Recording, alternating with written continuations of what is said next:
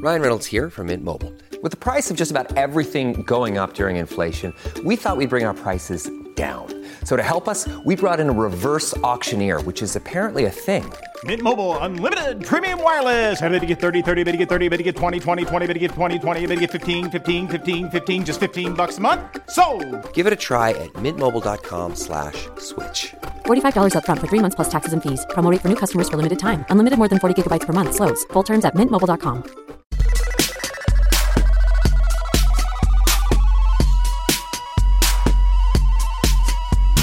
Hello and welcome to Romaniacs, where we are cutting criticism of the government by 3/4 until the end of August and giving ourselves a £1,000 bonus for every old Brexit joke we resurrect from 2017. I'm Andrew Harrison, and providing a powerful stimulus this week are two of our regulars. Naomi Smith is Chief Executive of Best for Britain and ever-dependable host of our little sibling podcast, The Bunker. Hello, Naomi. How are you doing? Hello, how are you?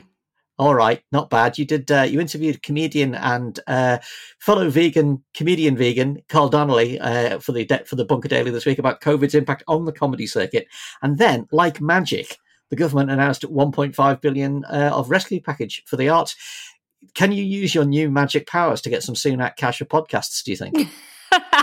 Look, don't joke, because the government are about to get the old band back together for a second round of get ready for Brexit advertising spending, and they're bound to sponsor our podcast again, except this time it's going to be get ready for food and medicine shortages because we fucked up negotiations with Europe and we're not ready for WTO terms either. The kind of arts intervention did surprise everyone on its scale, but it was too late for a lot of places like the Nuffield Southampton theatres, which have closed permanently. Do we yet know how far this subsidy is going to go in terms of preserving the arts sector? Well, I mean, look, the package is, of course, very welcome and better late than never, etc., although potentially too late for some theatres that had already made the very difficult decision that they would have to close. But I think one of the points that's been made that is a negative about this announcement is that unless there's some support for self-employed performers, and again, we saw the self-employed overlooked in the budget today, or the sort of interim budget thing today, as well as for venues, there won't be any content to put inside the venues because the arts is incredibly fragmented. People aren't generally directly employed. They freelance. I don't need to tell you guys any of this because this is your world. But the violinist Tamsin Little tweeted that 40% of musicians have had no income, no furlough, and no government support since March.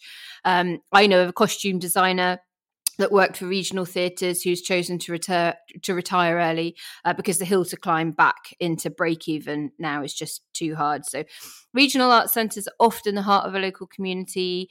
If the government really want this levelling up agenda to work, they need to devolve a lot of this decision-making and grant-making from that centralised fund and not keep it all in Westminster. And I think that's a bit that's missing. Good news for the arts, though. Alex Andreou is back in the UK. Whoop. To resurrect the arts all on his own. Wonderful. Also with us, Ben Stewart is 1/4 of performance protest artistes led by donkeys. Hello, Ben. How are you doing? I'm good. How are you doing?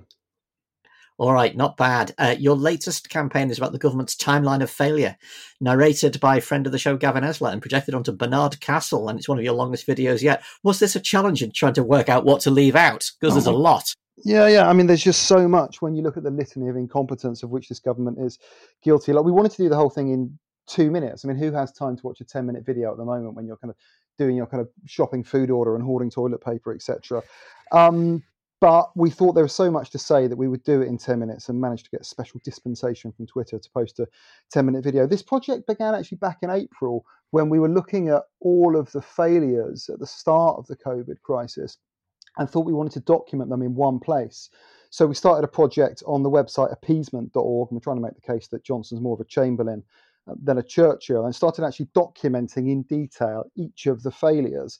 But of course, who has time to read through all of that? And we wanted something that people who were arguing with their right-wing uncle could just send to them and say, look, how can you possibly defend this? So we started working on this film, and it was very hard to leave stuff out because there's so much important stuff there. But, stuff like even the mess around the schools and the testing debacle and the bullshit 100,000 target that Hancock set and then artificially met, we cut from the film because we wanted to make it incredibly shareable, and we launched it last week by projecting it onto Barnard Castle. Where else would you do that?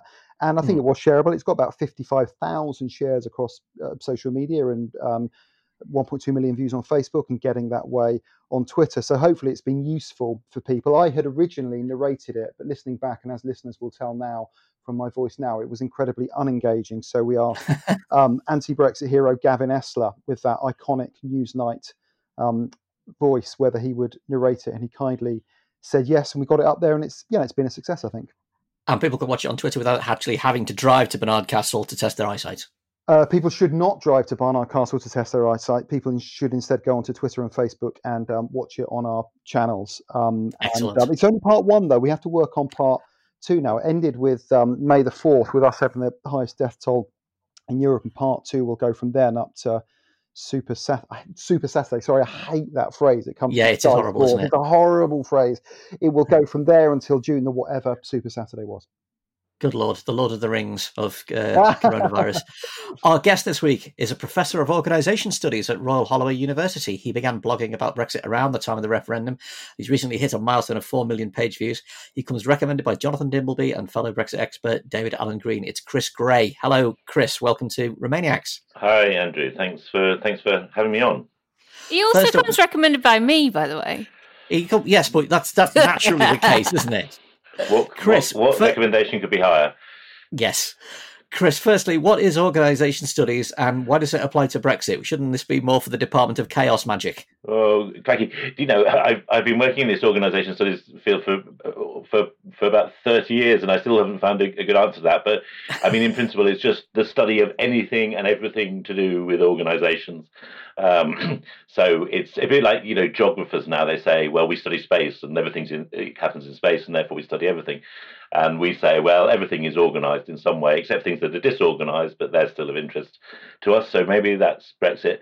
But I think the more specific connection is that I've done a lot of work on sort of organisations and how they have to operate within particular regulatory environments. So as soon as Brexit came along, that was obviously a huge deal for kind of business regulation issues. So that was my in, really. But then I've expanded somehow into being a sort of there is this word, isn't there, Brexitologist now? So maybe that's what I've become. So as a key Brexitologist who's been covering it as obsessively as we have, what for you is the most emblematic Brexit moment, the thing that encapsulates everything? I mean, is it the rebranding of No Deal as an Australian type deal, or maybe even this week Johnson telling businesses in Northern Ireland that Johnson had told them that if they got customs forms they should throw them in the bin and ring him up, and then a few weeks later he applies to the EU for permission to put up customs posts? Yeah, I mean, those are the most recent things, aren't they? I don't know. I think if I were to choose one moment, it would be the row that broke out when it emerged that Britain wouldn't be able to put forward cities to be considered to be the European city of culture. And if you remember, that was kind of this terrible thing. Well, why not? And then people started kind of saying, but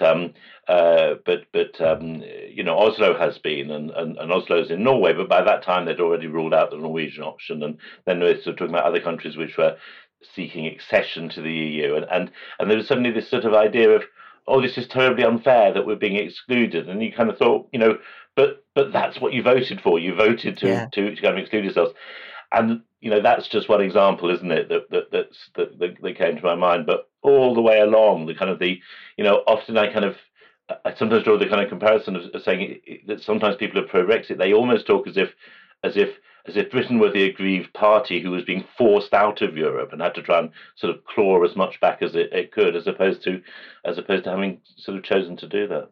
On this week's podcast, we're going to look at Rishi Sunak's interventions to stave off an economic crisis. What are they? Will they work? And should he start choosing curtains for number 10 yet? All that and more after one big reminder from Naomi.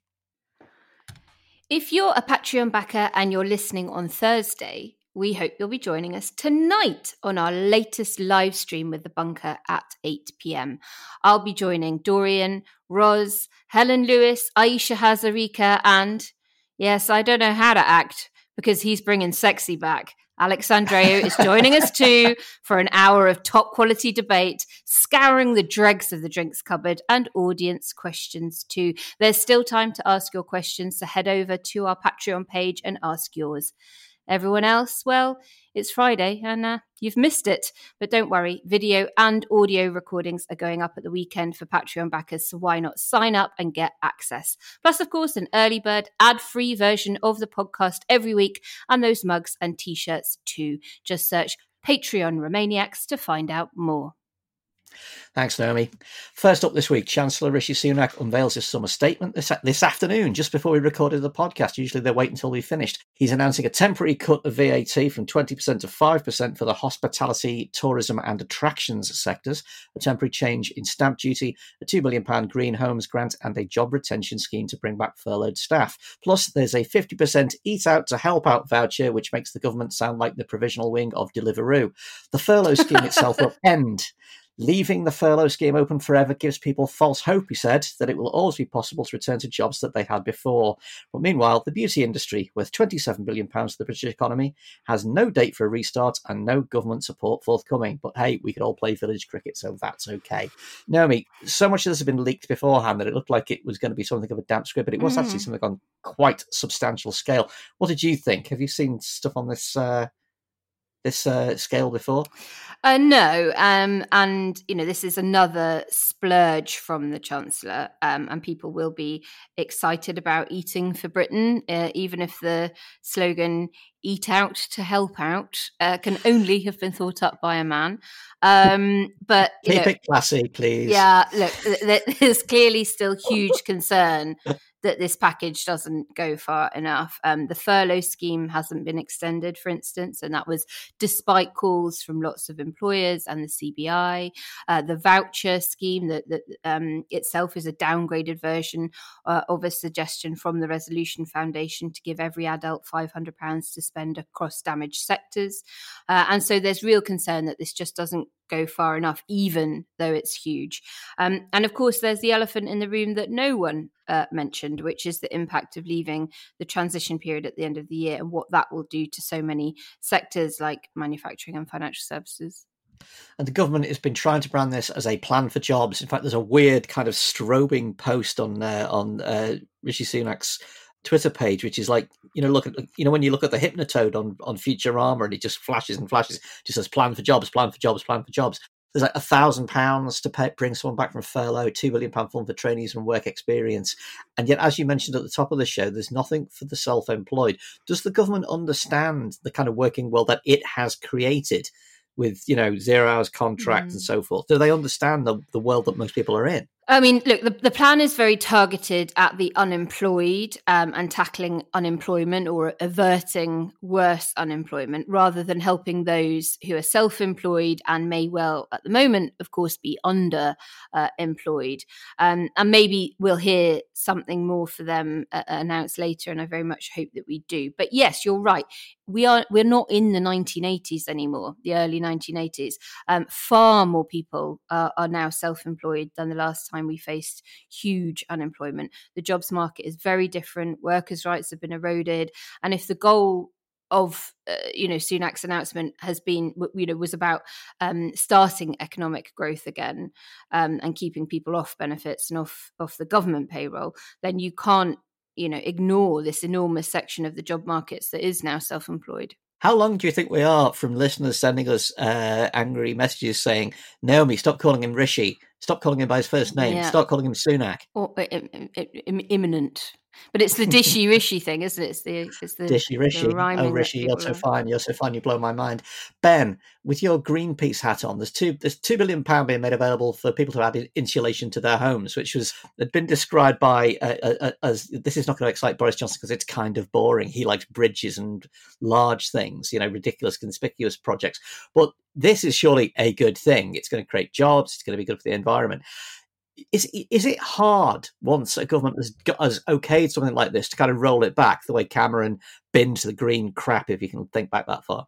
Yeah, I think it's quite easy because it happens all the time. I mean, look, something similar, was launched in the early 2010s by the Cameron government for home insulation, and the pot ran dry pretty quickly. So we'll see what this government's long-term commitment is to energy efficiency. But let's remember, Germany is putting 40 billion euros into its green recovery of its 130 billion euro stimulus package. All of the car money in Germany, all of the money going to car building and to protecting the car industry is going to electric car manufacturing. When you think about how powerful the German car industry has been over the years, blocking progressive policies in Europe, etc., this is a sea change and shows that Merkel really gets it.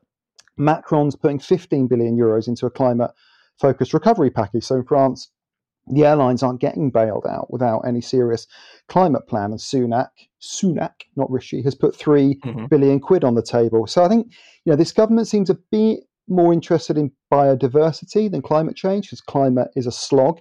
Cummings is reportedly not that interested in it, which is it's kind of odd for someone who regards themselves. That's the end of that, then. Well, exactly. I mean, and it's odd for someone who regards themselves as a super forecaster. No doubt, when we lose the Arctic sea ice, he'll go back and amend his blog to show he predicted that would happen back in 2020.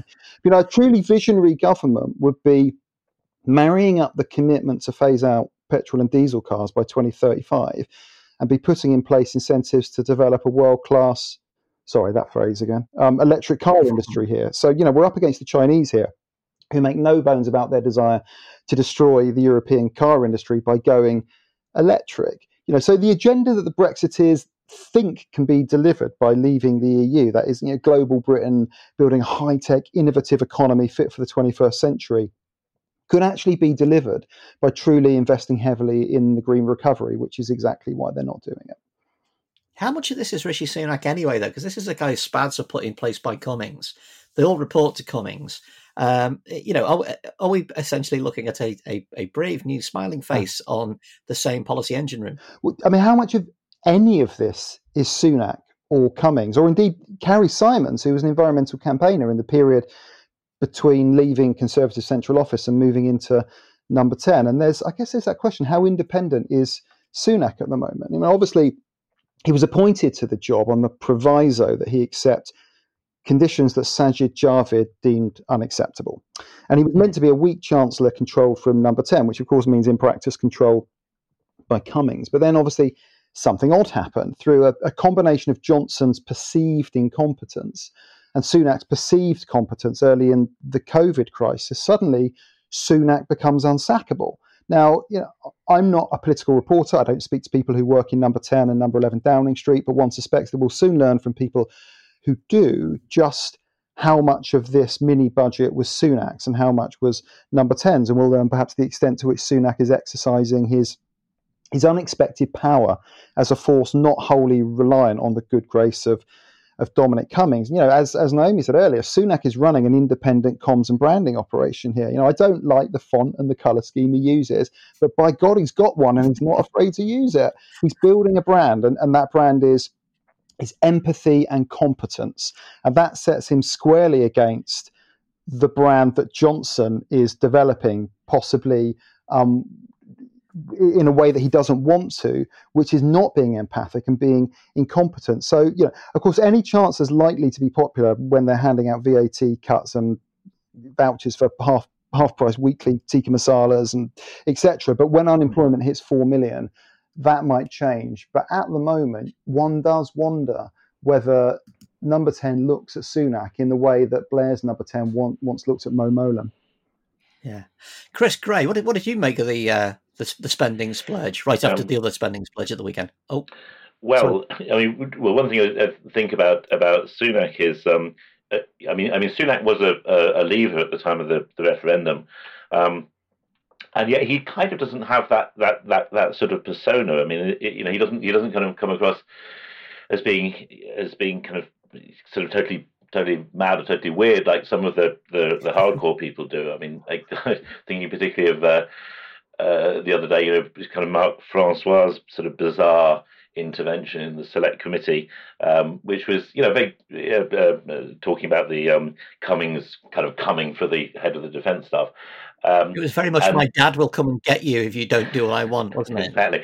And Sunak doesn't have that gracelessness, and that's a political advantage to him. I mean, I also kind of feel at a personal level, I've got to the age where I'm constantly sort of dumbfounded by the fact of how young politicians seem, and I guess when you're sort of growing up and politicians are sort of older, and you have this perception of them as being, sort of adults in the room, and we had a brief period a couple of years ago, when the leaders of the main parties were Theresa May and Jeremy Corbyn and Vincent Cable, okay, they were useless, but they had a uselessness born of experience, And I look at kind of Sunak, and he just seems, to me to be kind of astoundingly young, but he's already kind of, I think, passed the test that Starmer has in a way of seeming like a kind of an adult, competent, politicians, and you can't see him sort of doing one of those things in the same way as, for example, defined William Hague at the beginning of his leadership of the Tory party, when he was caught with the baseball cap on backwards and so on, and that moment, a bit like Ed Miliband's bacon sandwich moment, kind of broke his kind of persona, and you can't see, I can't see Sunak doing that. But going to the sort of, but as to the question of him as a future leader, which is bubbling away in the background. Again, when you think back over time, it always seems to be people who are touted as future leaders. It's almost the kind of the kiss of death, and there were sort of so many of them, particularly in the sort of Thatcher era, less in the Blair era, because Gordon Brown was always the heir apparent, but who were sort of touted for leadership and then became completely forgotten.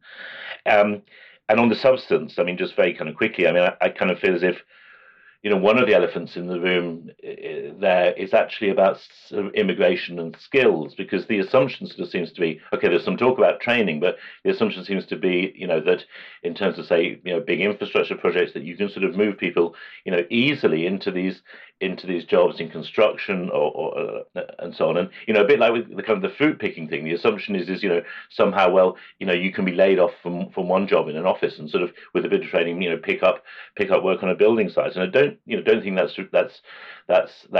that's realistic, and a real understanding of both the age and skills profile of the British population is kind of absent from this. Naomi, one thing that's very clear about this sort of munificent Sunak thing is it's not very conservative, is it? It's not very no magic money tree. It's not very you must pay your way. It's not very balance the books. Well, actually, I'm afraid it is, because the Tory party has changed. It's become less economically right-wing, markedly less. I wouldn't say it was economically left-wing, but it is much more progressive than it was. And it's aligned itself to the average Leave voter. It's recalibrated around this new supporter base that it's got cleverly. And I think they're in it for the long haul, sort of socially right-wing and economically less right-wing. And that seems to be the new formula. It's, as I said, still more right-wing than progressive parties, but much less right-wing than it was. And that makes our jobs as Remainers much harder. Johnson has said that they're not going to renege on their manifesto commitment to not put up taxes. And they know that the country really isn't in favour of any more austerity. So what are they going to do? How are they going to fund all of this? Or are they just going to, keep going for ever increasing public debt, or hope and pray that we can grow our way out of this recession? If it's the latter, they're going to find that incredibly difficult, because all forms of Brexit, and we're looking at, the very hard end of that being the only thing possible now at this stage, makes that growth agenda incredibly difficult. So no, it's not typical of the Tories of old, but we're not dealing with them. We're dealing with a pretty savvy new political culture for the Conservatives. There are some, very fiscally conservative backbenchers still, and they'll be grumbling. But I don't think they're going to be the prevailing voice in the party over the next few years. Just before we move on, I want to put this to both you, Naomi, and Chris, and Ben, if you want to weigh in as well. Just before we started recording, a rather surprising tweet emerged from Adam Payne at Business Insider. I've seen a pretty explosive letter from Truss to Gove and Sunak, which says she's worried that UK borders won't be ready for 2021. Ports might not be fully ready. Northern Ireland Protocol unlikely to be ready either. And UK plans could be challenged at the World Trade organization. So we're supposedly going for a WTO deal, which will break the rules of the WTO. Yeah, I mean, shall I say something about that? I saw the tweet, and I haven't seen the report, but really, there's no surprise here. I mean, quite a lot of us have been saying this for a long time. All of the focus about the time pressure has been on is there time to do a deal or not, and there hasn't been nearly enough attention to the fact that the deal or no deal, the kinds of things that need to be implemented are just not likely to be there in place, and that was always going to be the case, probably, but that's just been massively magnified by coronavirus. So I mean, the leak is of interest, but the fact of unpreparedness is really no surprise at all.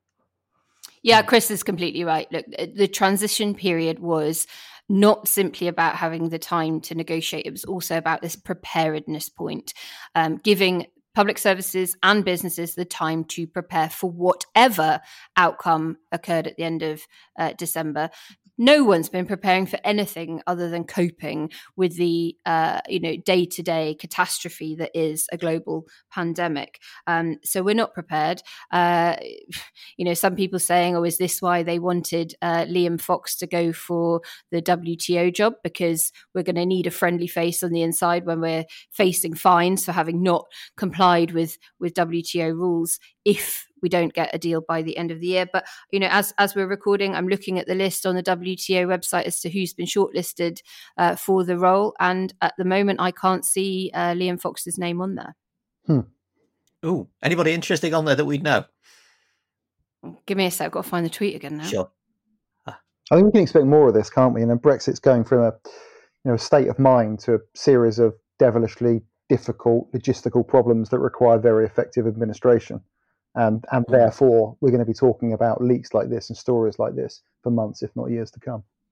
Mm-hmm. So the candidates that are on the website at the moment is Jesus Kuri from Mexico, Ngozi Okonjo-Iweala from Nigeria, Abdel Mamdouh from Egypt, Tudor Ulyanovishki from Moldova, Mu Myung-hee from Korea, Amina Mohammed from Kenya, and Mohammed Al-Tuwaidri. I'm so sorry for butchering these names, from Saudi Arabia. So none that I would recognise.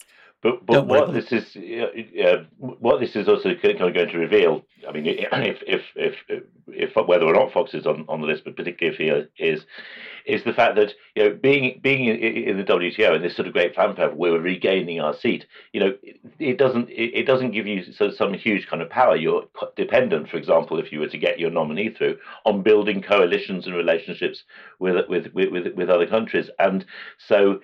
It's going to. I completely agree with what Ben said. We're going to see loads and loads of this kind of stuff, and it's because this notion that you can escape into dependence by jumping with one leap from the EU to the World Trade Organization is completely chimerical.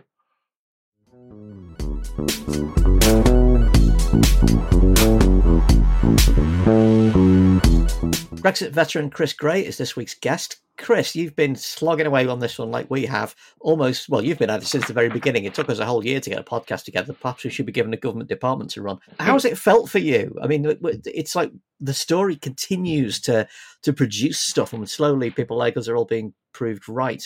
It's kind of interesting because, of course, firstly, I actually started it, just after I started in September 2016. I'd written some stuff before about Brexit, but I started the blog then. And of course, like all the other sort of, millions and billions of blogs in the world, nobody was reading it.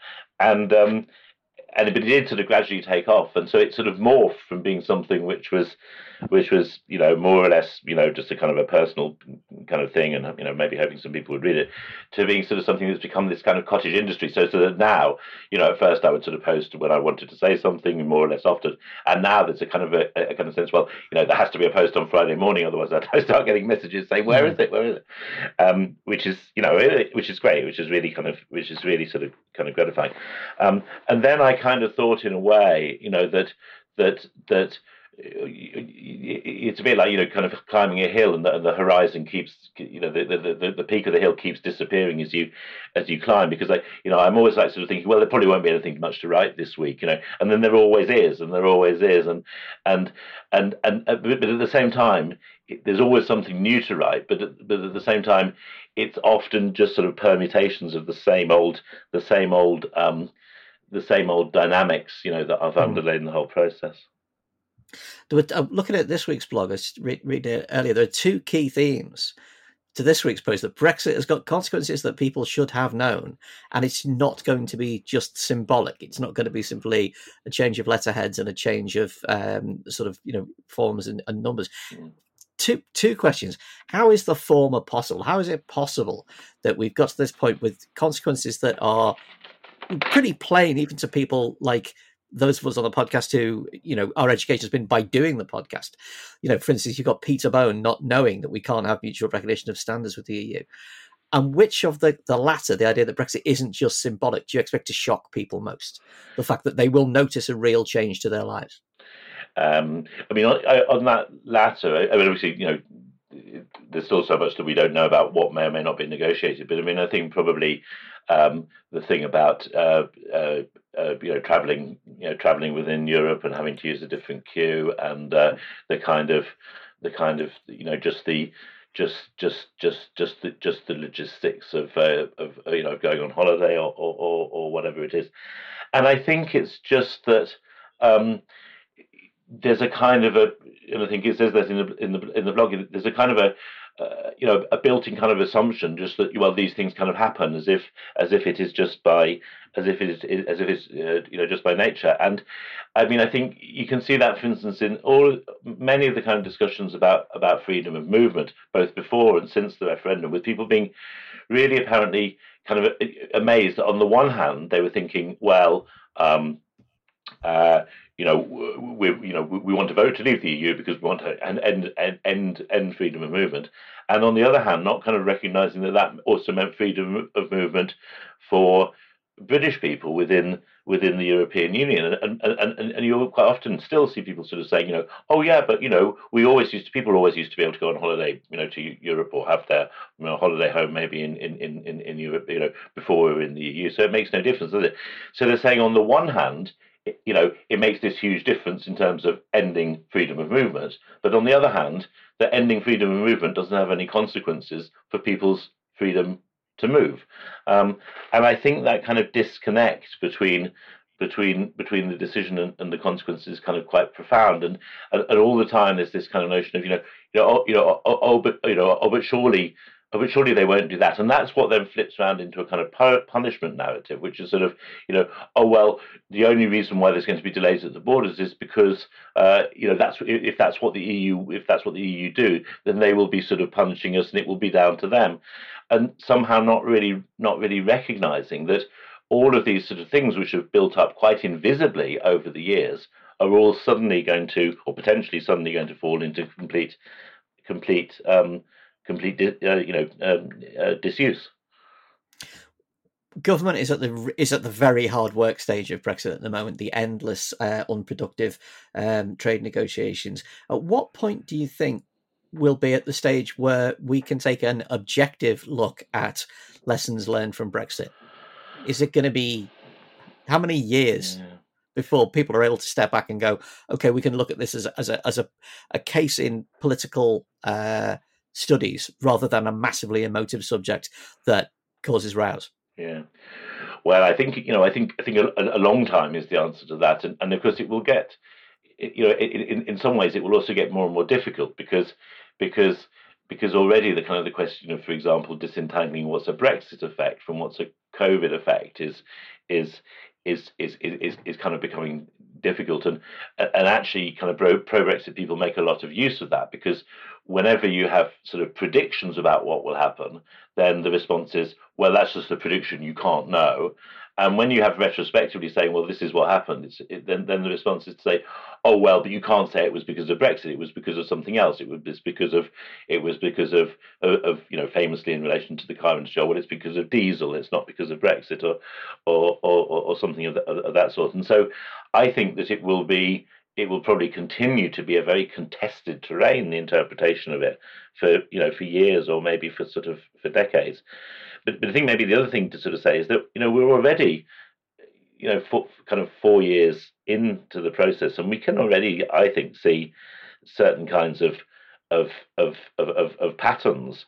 And I would sort of say maybe two of them. I mean, one is that all the way through there's a story of Brexiters having kind of overpromised and underdelivered. So, we talk about the possibility, the difficulty of the negotiations now, the possibility of no trade deal and so on. But don't forget that in the vote leave literature, it actually said, well, we will negotiate the terms first before we begin any legal process to leave. There will be no sudden rupture. And then even after Article 50, you still had the idea from David Davis and actually even from Theresa May, although she changed her mind a little bit later, of the idea, the trade talks can come first. And there were and still are a lot of pro-Brexit people who think that somehow the trade talks and deal should have come first, and there should never have been a financial settlement and so on. And so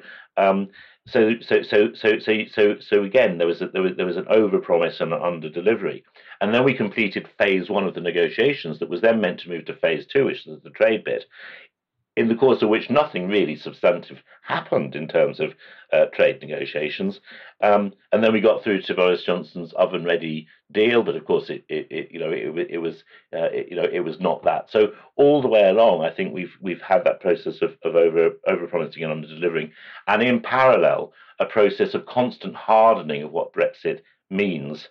But each time it hardens, it kind of gets renormalized.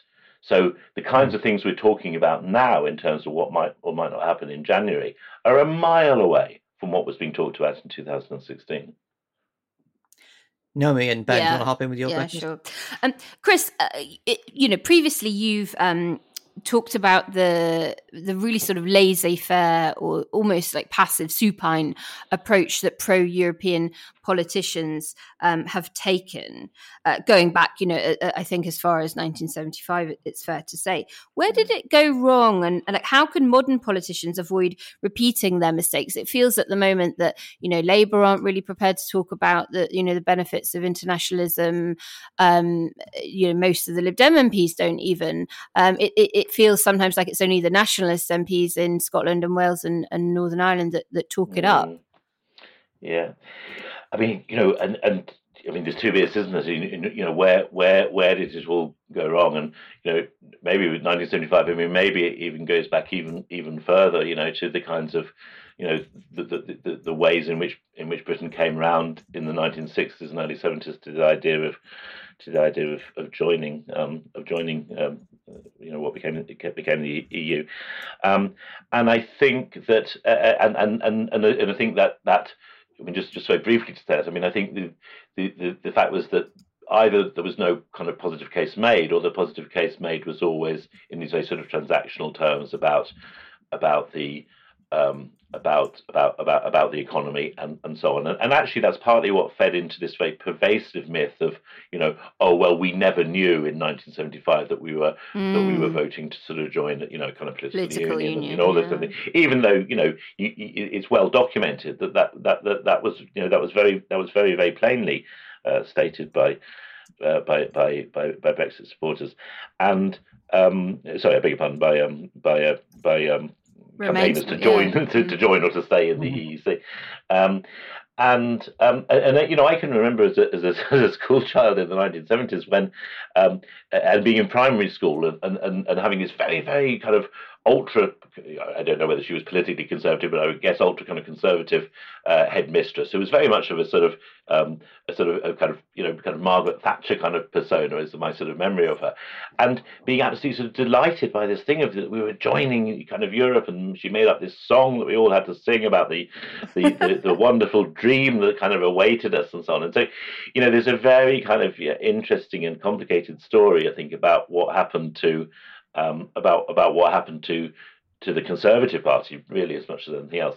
But to come to your other bit, I mean, I kind of feel now, and I wrote about this a few weeks ago, that the British politicians actually, and I would actually include pro Brexit politicians in this, have to sort of say, look, we are at a point where Britain has left the European Union, but that doesn't mean that that there is no longer a case for seeking to have a good relationship with the European Union and not to conduct everything through this prism both of hostility, but also through this prism of, are we a member or are we not? Well, as things stand, we are not a member. And so, one of the kind of rather sickly lines, I think, that was often kind of said about from the Brexit people was, oh, we hate the EU, but we love Europe. Well, okay, there's all kinds of nonsenses within that distinction. But, if that's the case, fine, you've left the EU. So could we now see a bit of this love for Europe? Yeah, quite. Yeah, go for it. Yeah, right. Chris, Keir Starmer doesn't talk about Brexit a lot, which is sort of slightly incongruous from the former Labour Brexit spokesperson. And you sort of imagine the words of Cummings, he's a Remainer lawyer ringing in his ears. We didn't even really talk about it in the run-up to June the 30th and the deadline for asking for an extension. How long do you think he can keep that up for? Or at some point, is he going to have to talk about Brexit? Yeah. And I mean, I was surprised that he didn't at least set down a marker to say, about extending the transition period. Not in the hope that it would happen, and not even kind of mainlining on it, but just sort of like setting it down. Obviously, of course, he can see, I'm sure, the huge, kind of elephant trap that Cummings and Johnson would like him to fall into, so that they can, get back onto that sort of familiar territory for them of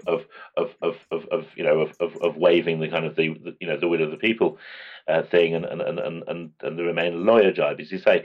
But I think that.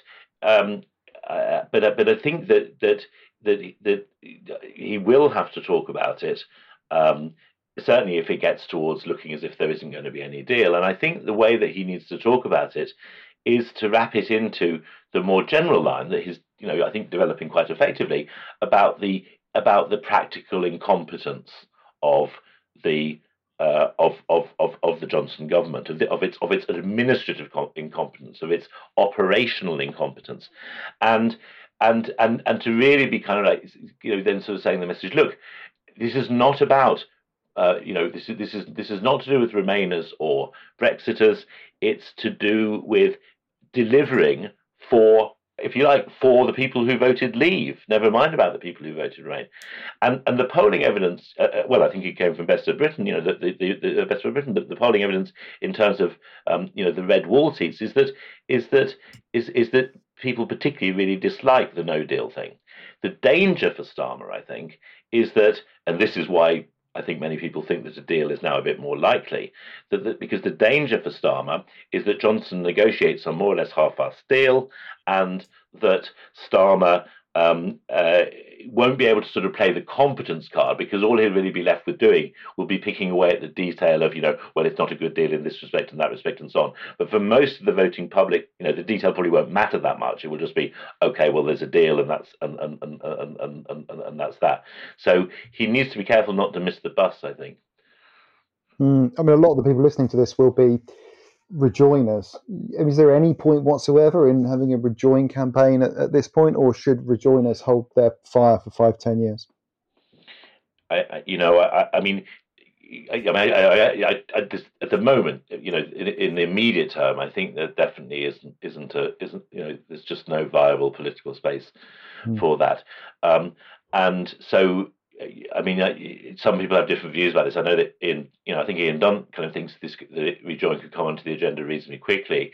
Whereas I tend to think it's more a matter of a decade or even more than a decade. And we shouldn't sort of forget. I sometimes kind of criticize Brexiters for a very parochial conversation, but Remainers also shouldn't be too parochial in the conversation, in sort of this idea of thinking about this also from the perspective of the European Union and the EU 27, and thinking what does rejoining look like from that point of view, and if we sort of assume, at least this is obviously an assumption, but if we kind of assume that the only route to rejoining would first be a referendum, and if we kind of anticipate that such a referendum would again be very bitterly contested, and I think that would be true even if it's in 10 years' time, probably, would again be very bitterly contested, and again give rise to perhaps a very kind of close result, and then even after 10 years, just to say, oh hi guys, well we're back again. Is that all right? I think it does open some really difficult issues, which is why I think both in terms of rejoining or not for that matter, which is why I think that intervening period needs to be used in order to create less hostile and less confrontational relationships between the UK and the EU, in order to kind of, if you like, sort of prepare the ground for any eventual rejoin. Exactly. The Leavers spent 40 years preparing the ground. Remainers are far too often very impatient. So while I would agree that it's tone deaf to go for any kind of overt rejoin campaign right now, that doesn't mean that groundwork shouldn't be starting and trying to shift the political culture in that direction. But Naomi, in 40 years, I'll be 93. I don't have the time for this. We need to get moving. Probably not. Let's move on. Let's do To the Barricades, our regular bit, where each week a Remainiacs regular lights the torches and loads the metaphorical trebuchet for an important cause. And this week, Naomi, it is your turn. What barricades are we rushing to this week? Well, I'm going to go back to something we discussed at the top of the show around the package of funding for the arts and it not going as far as it needed to, particularly in relation to the artists themselves rather than the venues. And you might all have seen this, but there's been a really good social media campaign happening over the last few days, which is #SaveTheArtsUK, where artists have been, from the world of film and television, theatre, entertainment, and proper art, paintings and stuff. You can tell that I am such a cultural Philistine. Posting photos of themselves doing their job with absolutely no description or context, but just in order to flood social media with the professions of the arts. And so, I just think they need a boost. They need to know that the country isn't against them, that we do want them to succeed, and not least because I really need some new films to be made, having exhausted almost the entirety of Netflix, and that ain't going to happen if these people can't get back to work. So yeah, that's my gentle To the Barricades for listeners this week. Go and check out the #SaveTheArtsUK and give them lots of shares, retweets, likes, comments, etc. But don't go looking for pictures of podcasters at work because nobody needs to see those particular sausages. This is a science, not an art.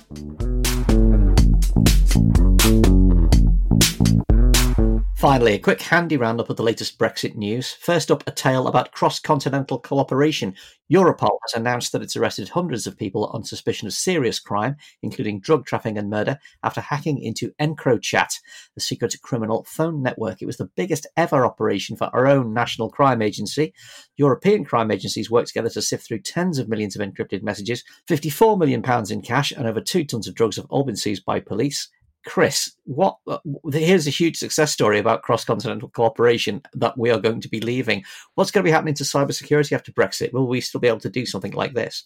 Well, one quick parenthesis to that, by the way, is that a lot of kind of cybersecurity work is also done in partnership between NATO and the European Union, and which also, by the way, people often say, "Oh, well, our security is to do with NATO as opposed to the EU," and that's not true.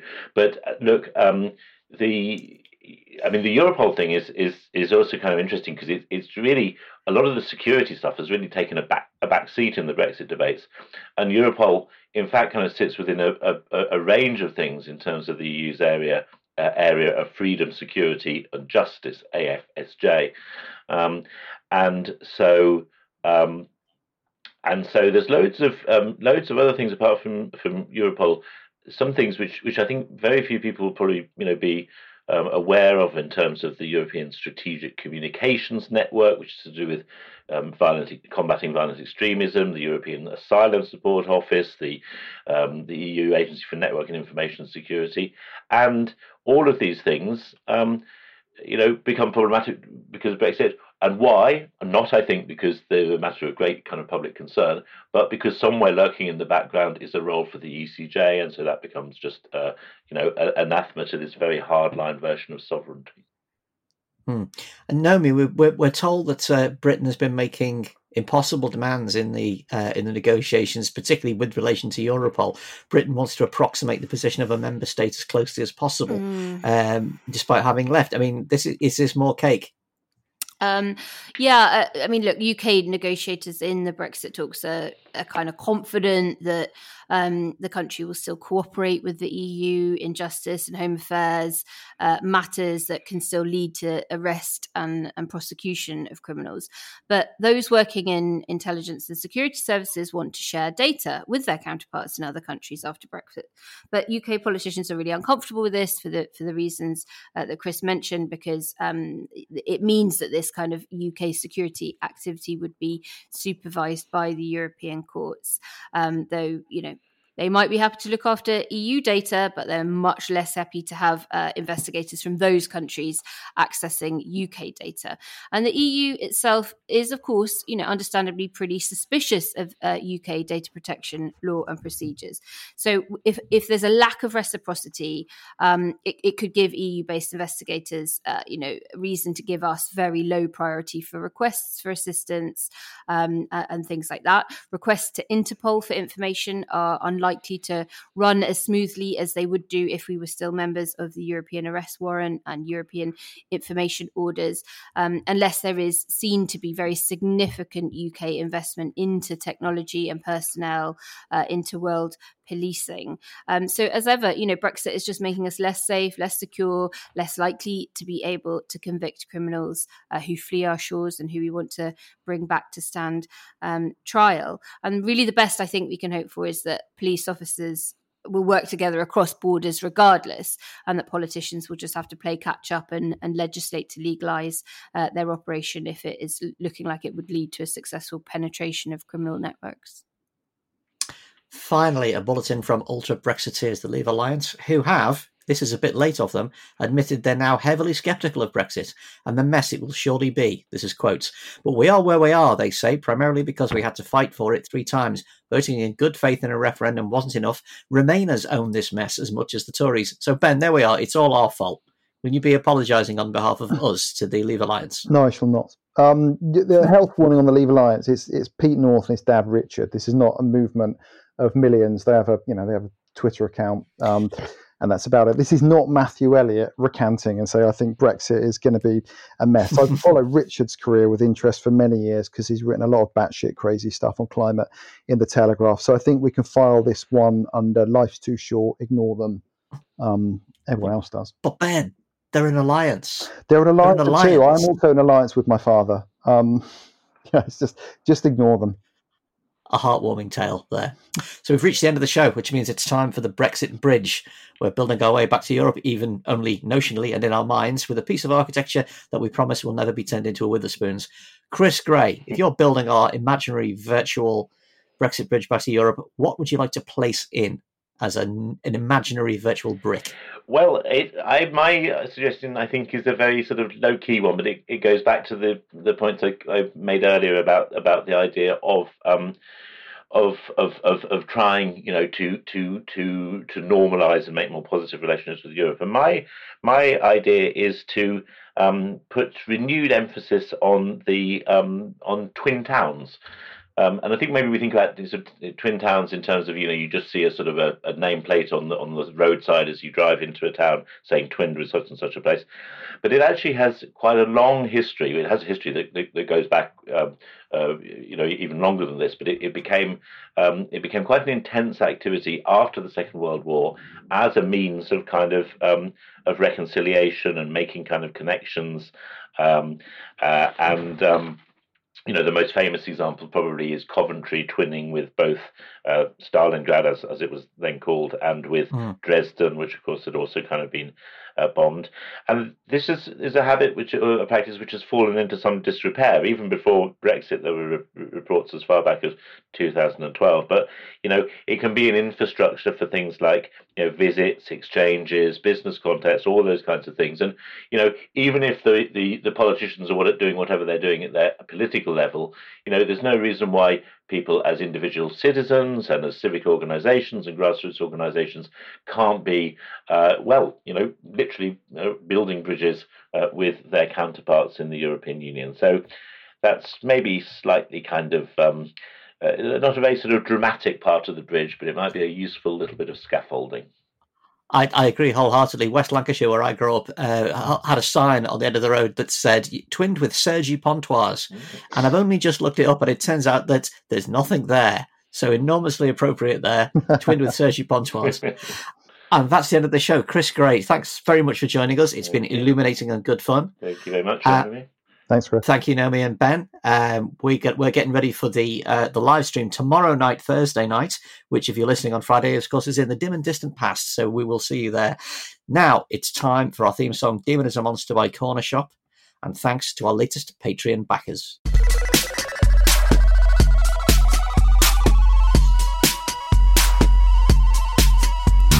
Yep, thanks from me to Elizabeth Fidderman, Christopher Scott, James Dunning, Sarah Money, and Ben Haldenby. And many thanks from me to Matt Spicer, Lucienne Kenny, Dave Furlong, Lizzie Darville, and Bridget McNamara. And finally, a big shout out from me to Robert Hinton, Patrick Parker, Alex Calder, Robert Reed, and the best name of the week, she's not cancelled as far as we're concerned, Jane Glastonbury. Yay! Romaniacs was produced and presented by Andrew Harrison with Ben Stewart and Naomi Smith. Audio production and scripting was by me, Alex Rees. The assistant producer was Jacob Archbold, and Romaniacs is Podmasters production.